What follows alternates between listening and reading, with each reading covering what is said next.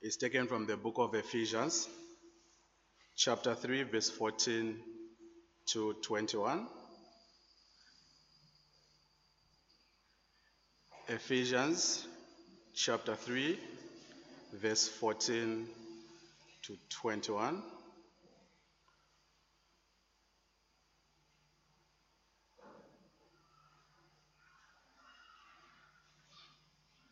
The Bible reads, "For this reason, I kneel before the Father, from whom every family in heaven and on earth derives its name. I pray that out of his glorious riches, he may strengthen you with power through his Spirit in your inner being, so that Christ may dwell in your hearts through faith. And I pray that you, being rooted and established in love, may have power, together with all the Lord's holy people, to grasp how wide and long and how high and deep is the love of Christ, and to know this love that surpasses knowledge, that you may be filled to the measure of all the fullness of God. Now to him who is able to do immeasurably more than all we ask or imagine, according to his power that is at work within us. To him be glory in the church and in Christ Jesus, throughout all generations, forever and ever. Amen."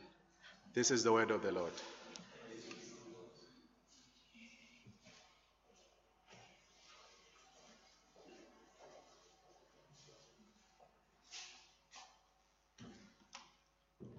Thank you, Joseph, very much indeed.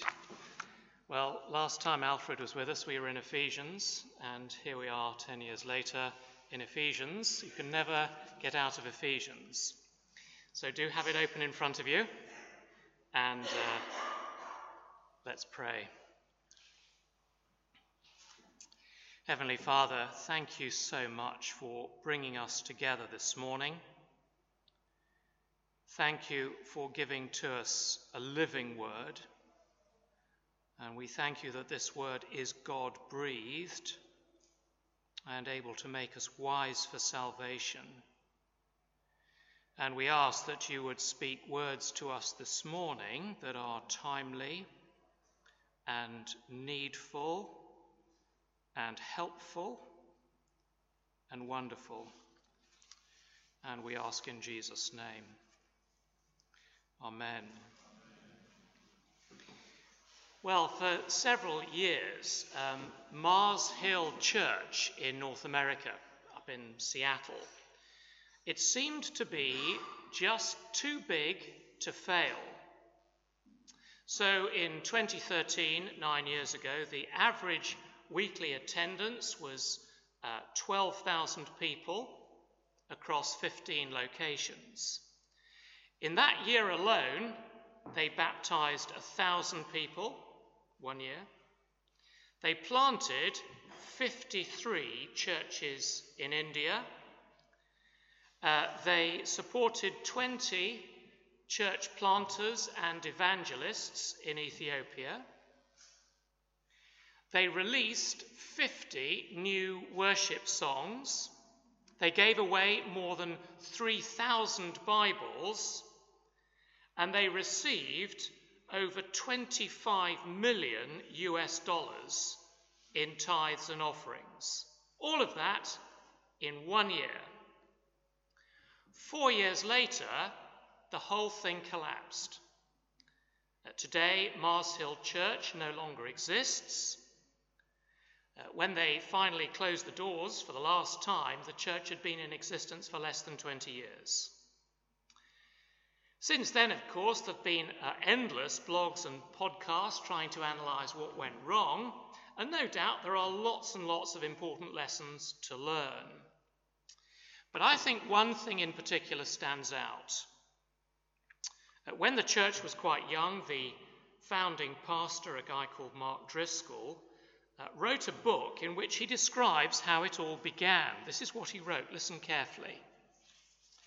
In the beginning, the people who showed up were generally non-Christians, new Christians, legalistic Christians, anti-Christians, and bitter, burned-out, de-churched maybe Christians who all wanted to be in authority over themselves and do whatever they wanted in the name of community, which was code for mini-riot anarchy. This included a member of the worship band stopping the service at one point to read texts from other religions in the name of pluralistic diversity. It included young guys in their 20s asking on their first visit when it was their turn to preach. It included singles sleeping together and unwilling to stop because Jesus had told them that it was okay with him.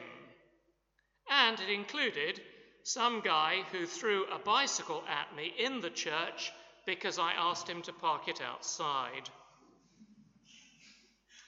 Before long, I was ready to resign as the pastor and volunteer in Kingdom Kids with the toddlers to enjoy the company of some more mature people. End quote. No doubt that's an extreme example, but don't miss the obvious point. Right from the very beginning, there was disunity at Mars Hill. And the cause of the disunity was a painful spiritual immaturity. The pastor says he expected to find more mature people in Kingdom Kids. Now, what do you do in a situation like that? Well, let me say straight away, there is no such thing as the perfect church. I'm sure you know that, but this side of heaven, there's no such thing as a church that is perfectly united and perfectly mature. So, for example, when we read the Apostle Paul's letters to the churches of the New Testament, they're a pretty mixed bunch. On the one hand, we find there were some wonderful things to celebrate, lots of people growing in their faith in the Lord and in their love for one another.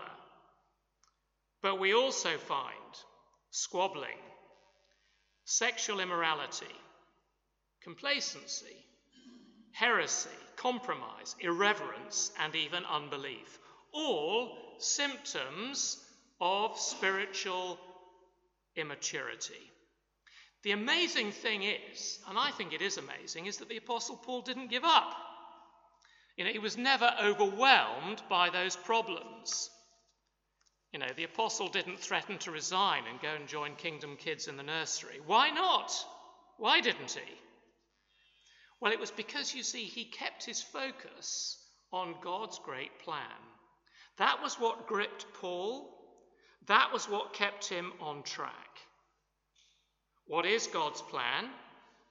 Well, we've been looking at it together, haven't we, over the last few weeks? But in essence, it is that through the gospel, God is creating a new humanity, a new race of men and women reconciled to himself, reconciled to one another through the cross.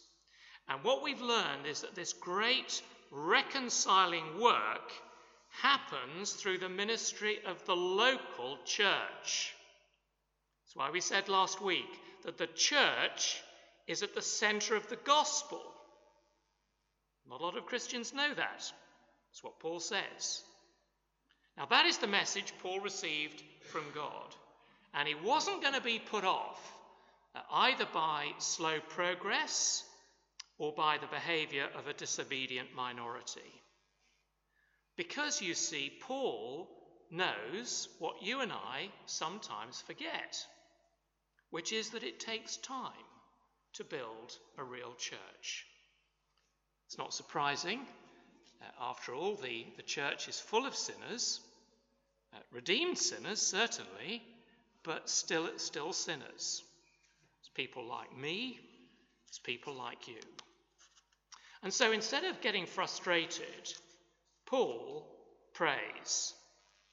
And his prayer, the text we're looking at this morning, is a model prayer for you and me as we seek to live out our lives in fellowship with God and in fellowship with one another.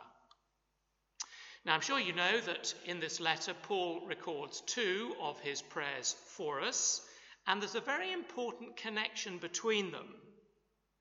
So, Paul's first prayer, back in chapter 1, is a prayer for revelation. So, just page back to chapter 1, verse 17. Chapter 1, verse 17, Paul asks God, the glorious Father, to give us the spirit of wisdom and revelation so that we might know God better. Now, friends, that is where the Christian life begins. We need to know what it means to have Almighty God as our Father. But Paul's second prayer, the one we're looking at this morning, is a prayer for spiritual maturity.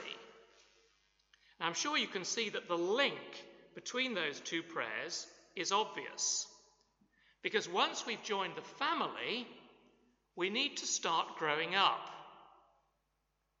So in our passage this morning, verse 19 is the key verse. Have a look at verse 19, chapter 3, verse 19, because in verse 19, Paul prays that you may be filled to the measure of all the fullness of God. And I guess that's one of those verses which you look at and your eyes glaze over and you think to yourself, what on earth does that mean? Is that just religious jargon?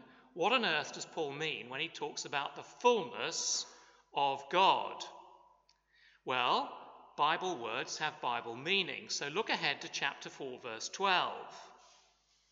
Chapter 4, verse 12, where Paul explains how various people in the church are going to serve.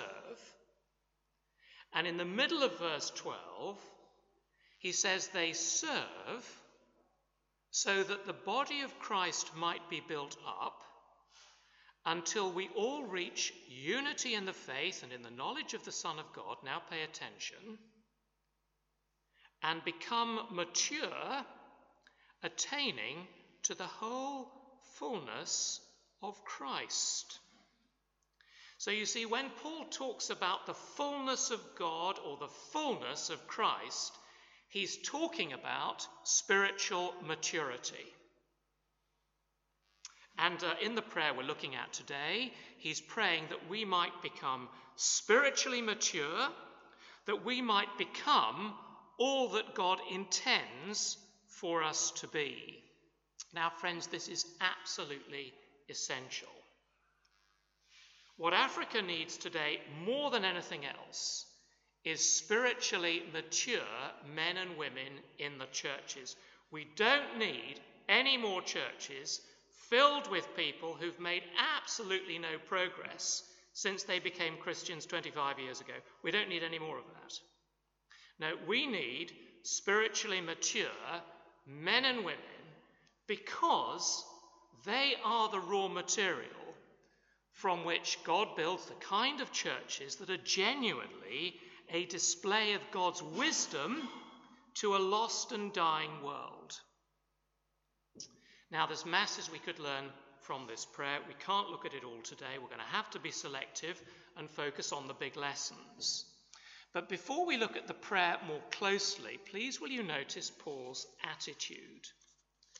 In verse 14, he says, "For this reason I kneel before the Father." Now that's significant, because in those days the Jew normally prayed standing up. Kneeling in prayer was highly unusual. But whenever it happened, it always indicated an extraordinary degree of passion and earnestness and intensity.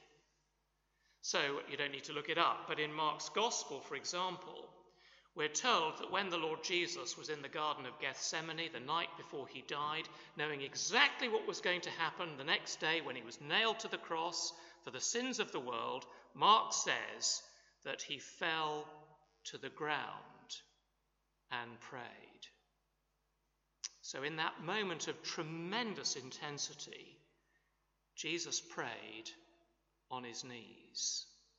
Now, of course, Scripture doesn't command us to pray in any particular position. We can pray anytime, anywhere.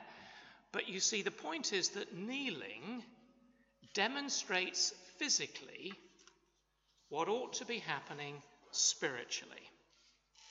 It signifies our humble submission before God and our complete and utter dependence on his grace.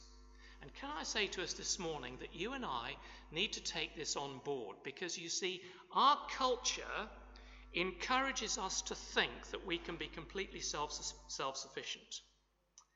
Many people think that way materially, and we can easily be deceived into thinking that way spiritually as well. Now, of course, kneeling in prayer is not compulsory, especially for those of us with dodgy knees. But it can be a really helpful reminder of the reality that we are always completely dependent on God for life and breath and everything. So, turning from Paul's attitude in this prayer, what can we learn from the content?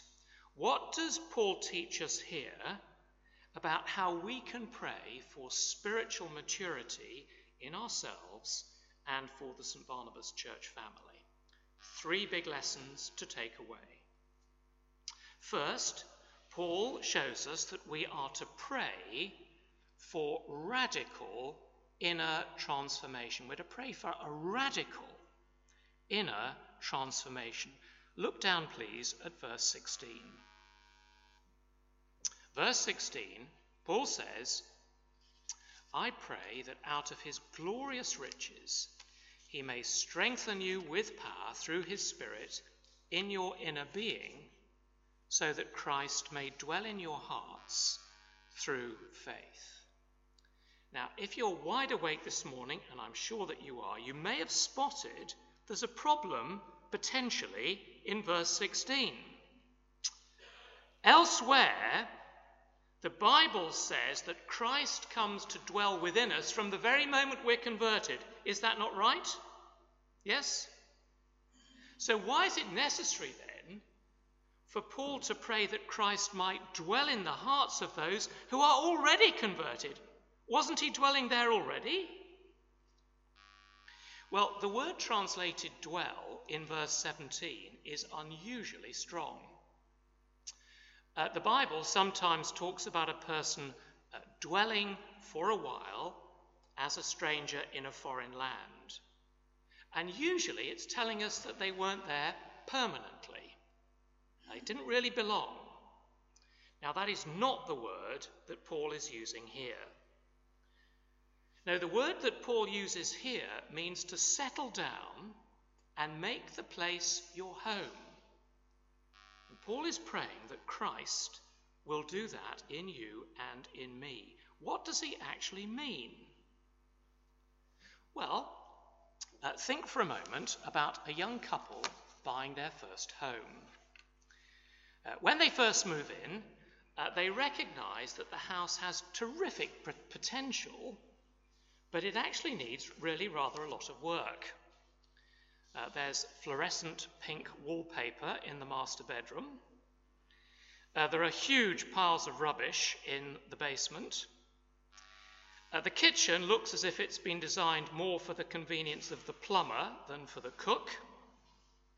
And when the first rains come, they find that the roof is leaking in 10 different places. But it is the couple's first home, and they're committed to it. So gradually, over the years, they work hard to transform it. The fluorescent pink wallpaper is replaced with something rather more tasteful.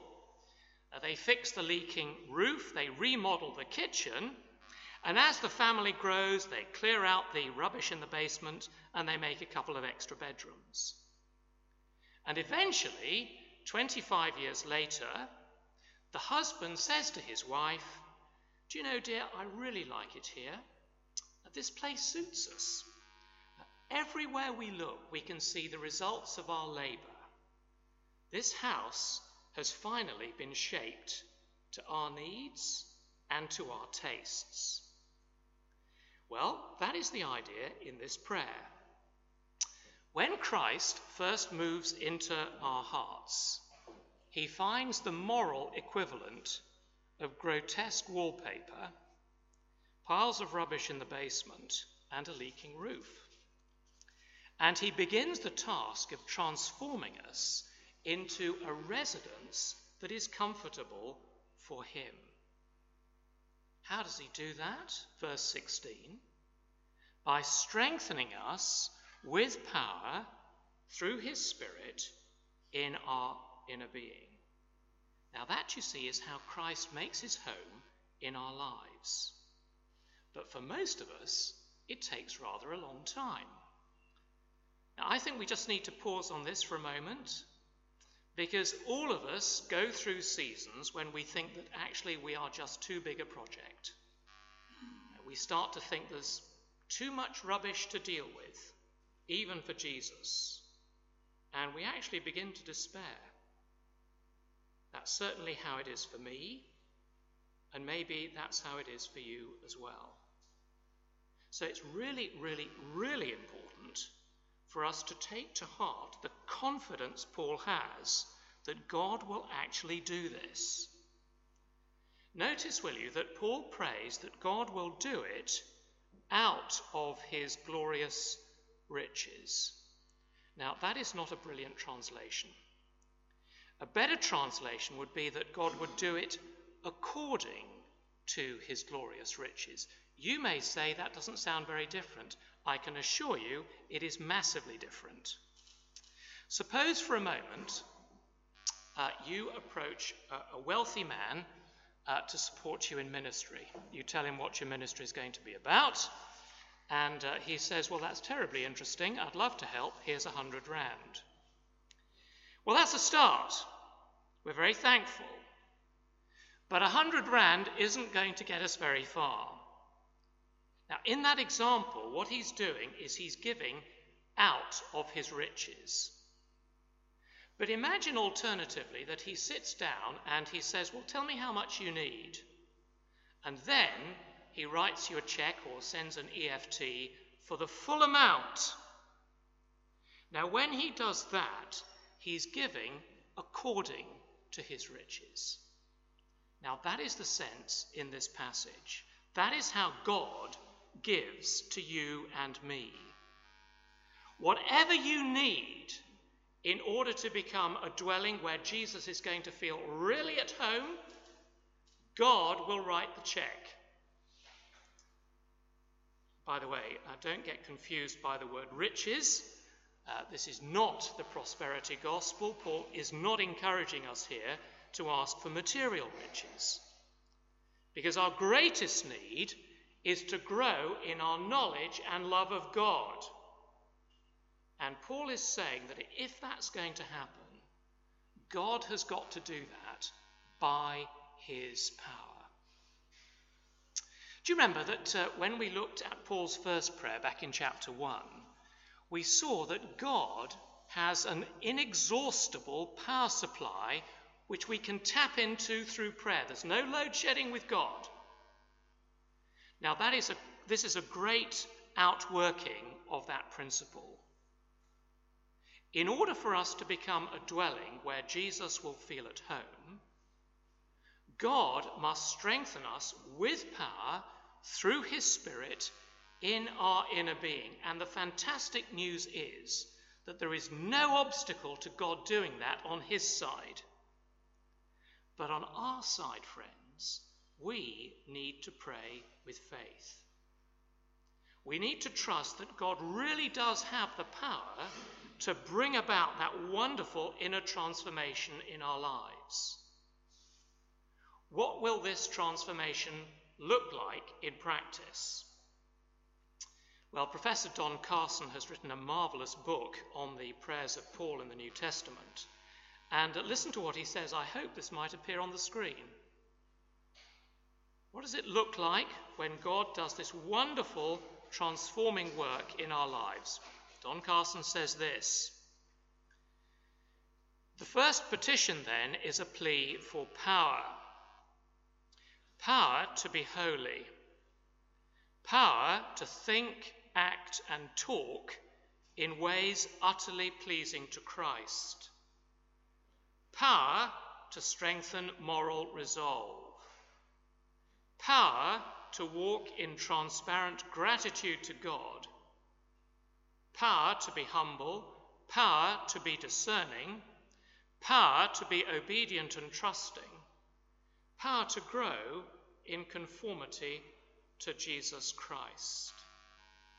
God's purpose for the men and women he redeems is not simply to have them believe certain truths, but to transform them in a lifelong process that stretches towards heaven. So when we pray for spiritual maturity, we pray for radical inner transformation. Then secondly, we pray for a growing appreciation for the love of Christ. A growing appreciation for the love of Christ. Look down, please, at verse 17b. Paul says, I pray that you, being rooted and established in love, may have power, together with all the saints, to grasp how wide and long and high and deep is the love of Christ, and to know this love that surpasses knowledge. Now, one of the very first things that every Christian is taught is that God loves them. In fact, we can't actually conceive of a person becoming a Christian without knowing that the heart of the gospel is the cross, and that the heart of the cross is the love of God.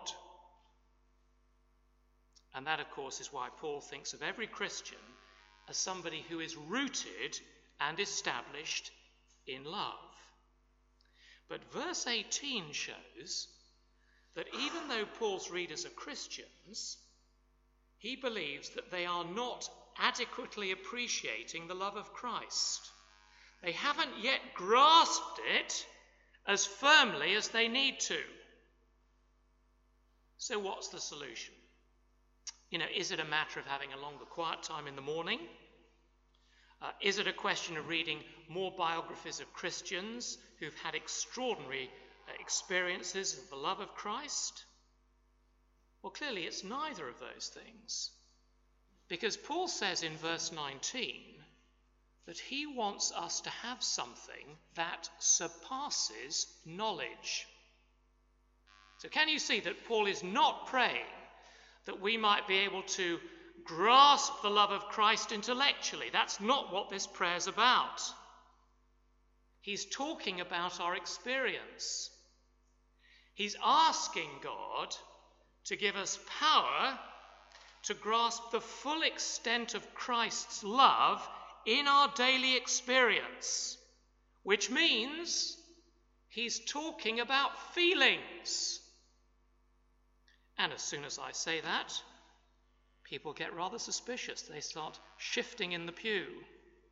Because in conservative Christian circles, people are extremely comfortable with a clear, articulate presentation of the gospel. But as soon as the preacher starts talking about spiritual experience, they begin to worry that some ghastly heresy is being introduced by the back door.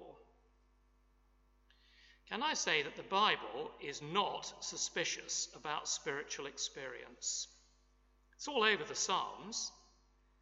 And you may remember in the account of King David, who we were looking at last year, that there was a time when King David danced before the Lord. His wife wasn't very pleased about that, but he did. Or think of Zacchaeus, the tax collector. When Jesus opened his eyes to see that God loved him, what did Zacchaeus do? Did he say, that's terribly interesting, Jesus, let me go away and think about it? No, he didn't. He said, here and now I give half my possessions to the poor, and if I've cheated anybody out of anything, I'll pay back 4 times the amount.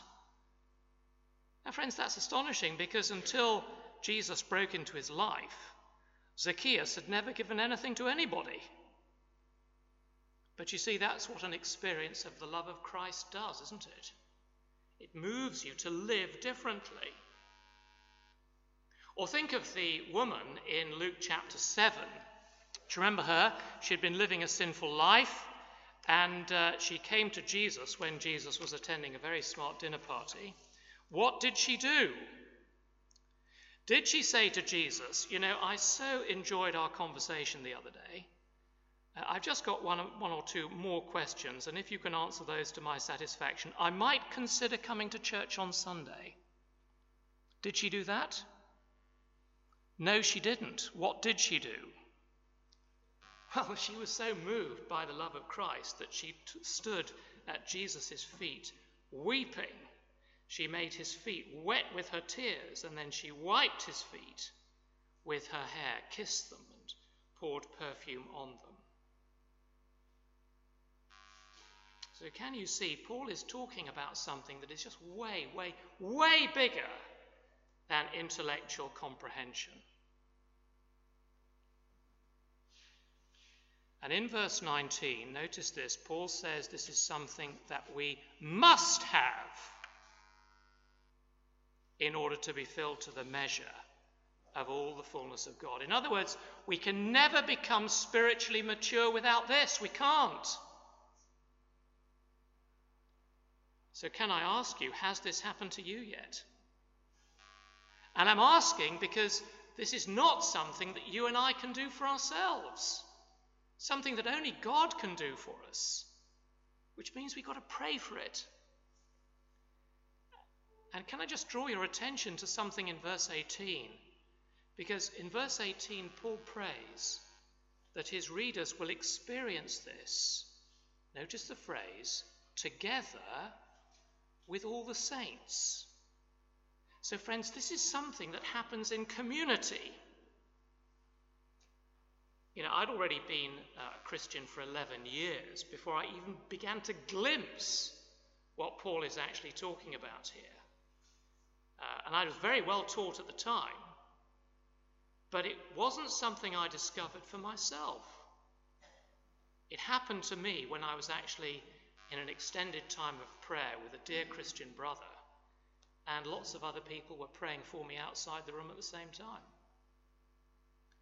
Now, there's no magic formula here, but if you haven't yet grasped the limitless dimensions of the love of Christ for you, Paul is saying you are extremely unlikely to find it by yourself at home.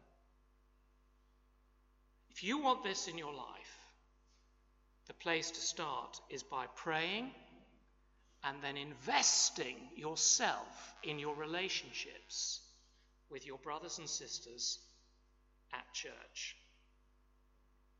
Thirdly, and very briefly, if we want to be spiritually mature, Paul reminds us that when we pray to a generous, all-powerful Father.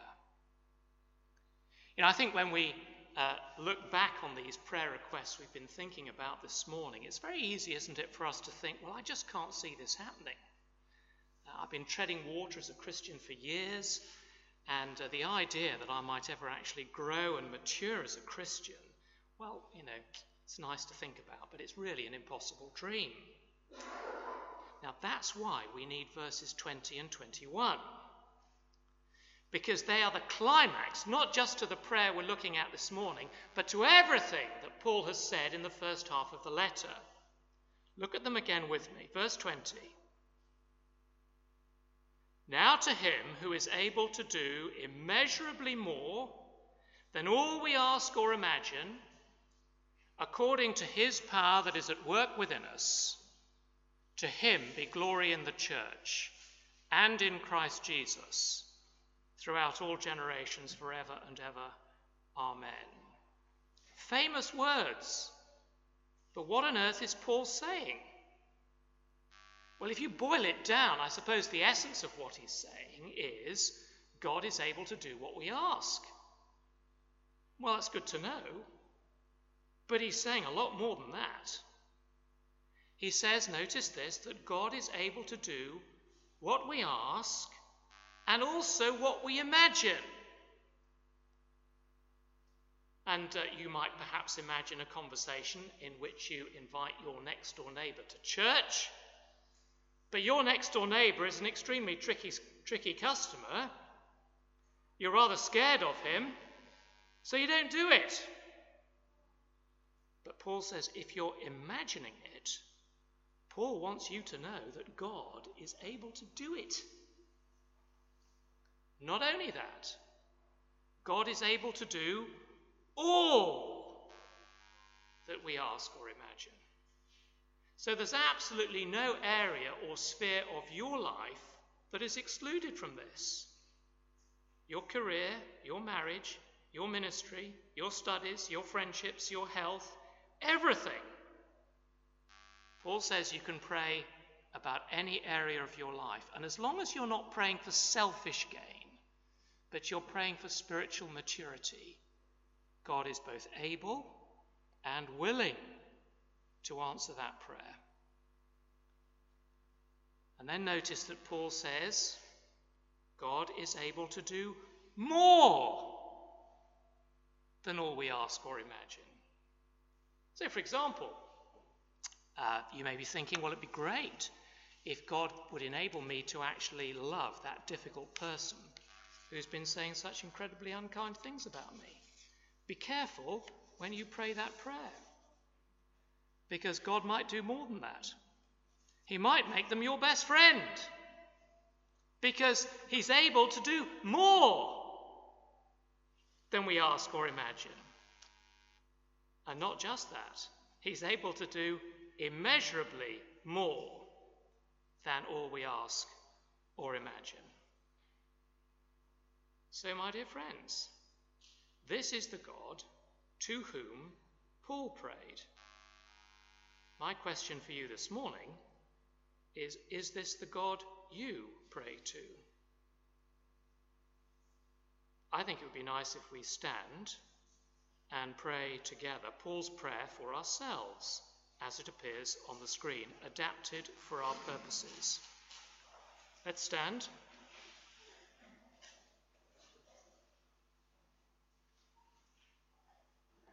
Let's stand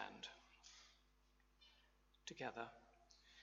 Heavenly Father, we pray that out of your glorious riches you will strengthen us with power through your Spirit in our inner being, so that Christ may dwell in our hearts through faith.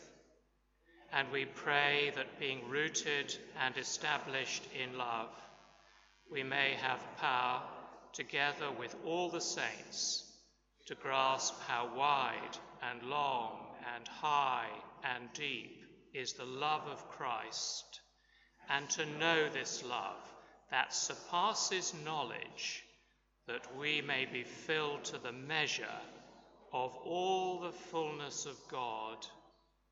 Now to you, who are able to do immeasurably more than all we ask or imagine, according to your power that is at work within us, to you be glory in the church and in Christ Jesus throughout all generations, forever and ever. Amen.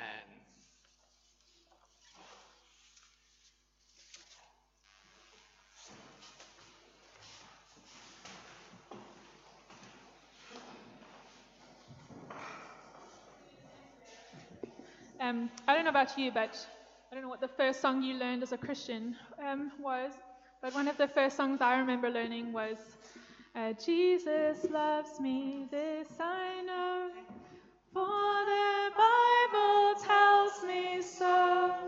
Little ones to him belong, they are weak, but he is strong. Yes, Jesus loves me. Yes, Jesus loves me. Yes, Jesus loves me. The Bible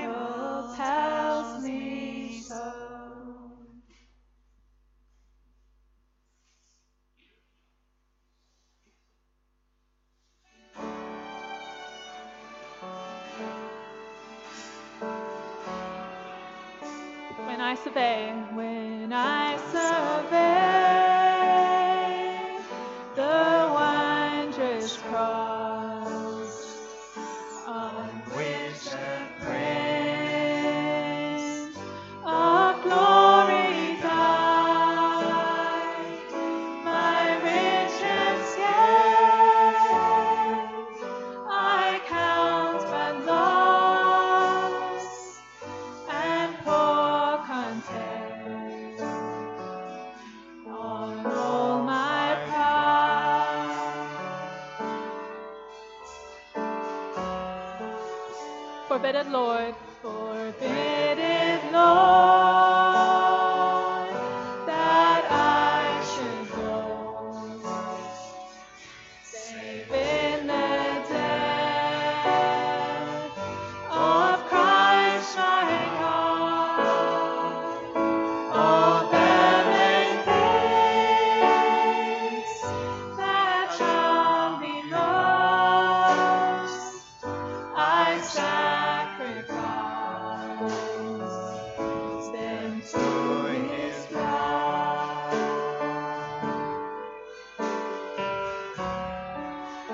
See from His head,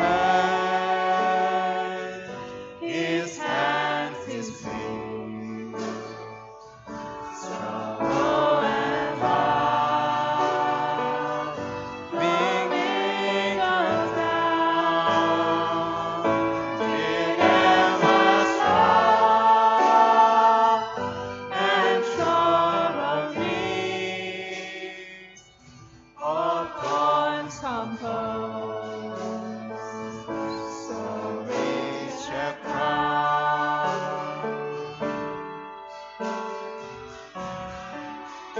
For the whole realm, of nature lies, that were and all praying far to scorn. Love so amazing, so divine. Love so amazing, so divine. Love so amazing, so divine, demands my soul, my life, my all.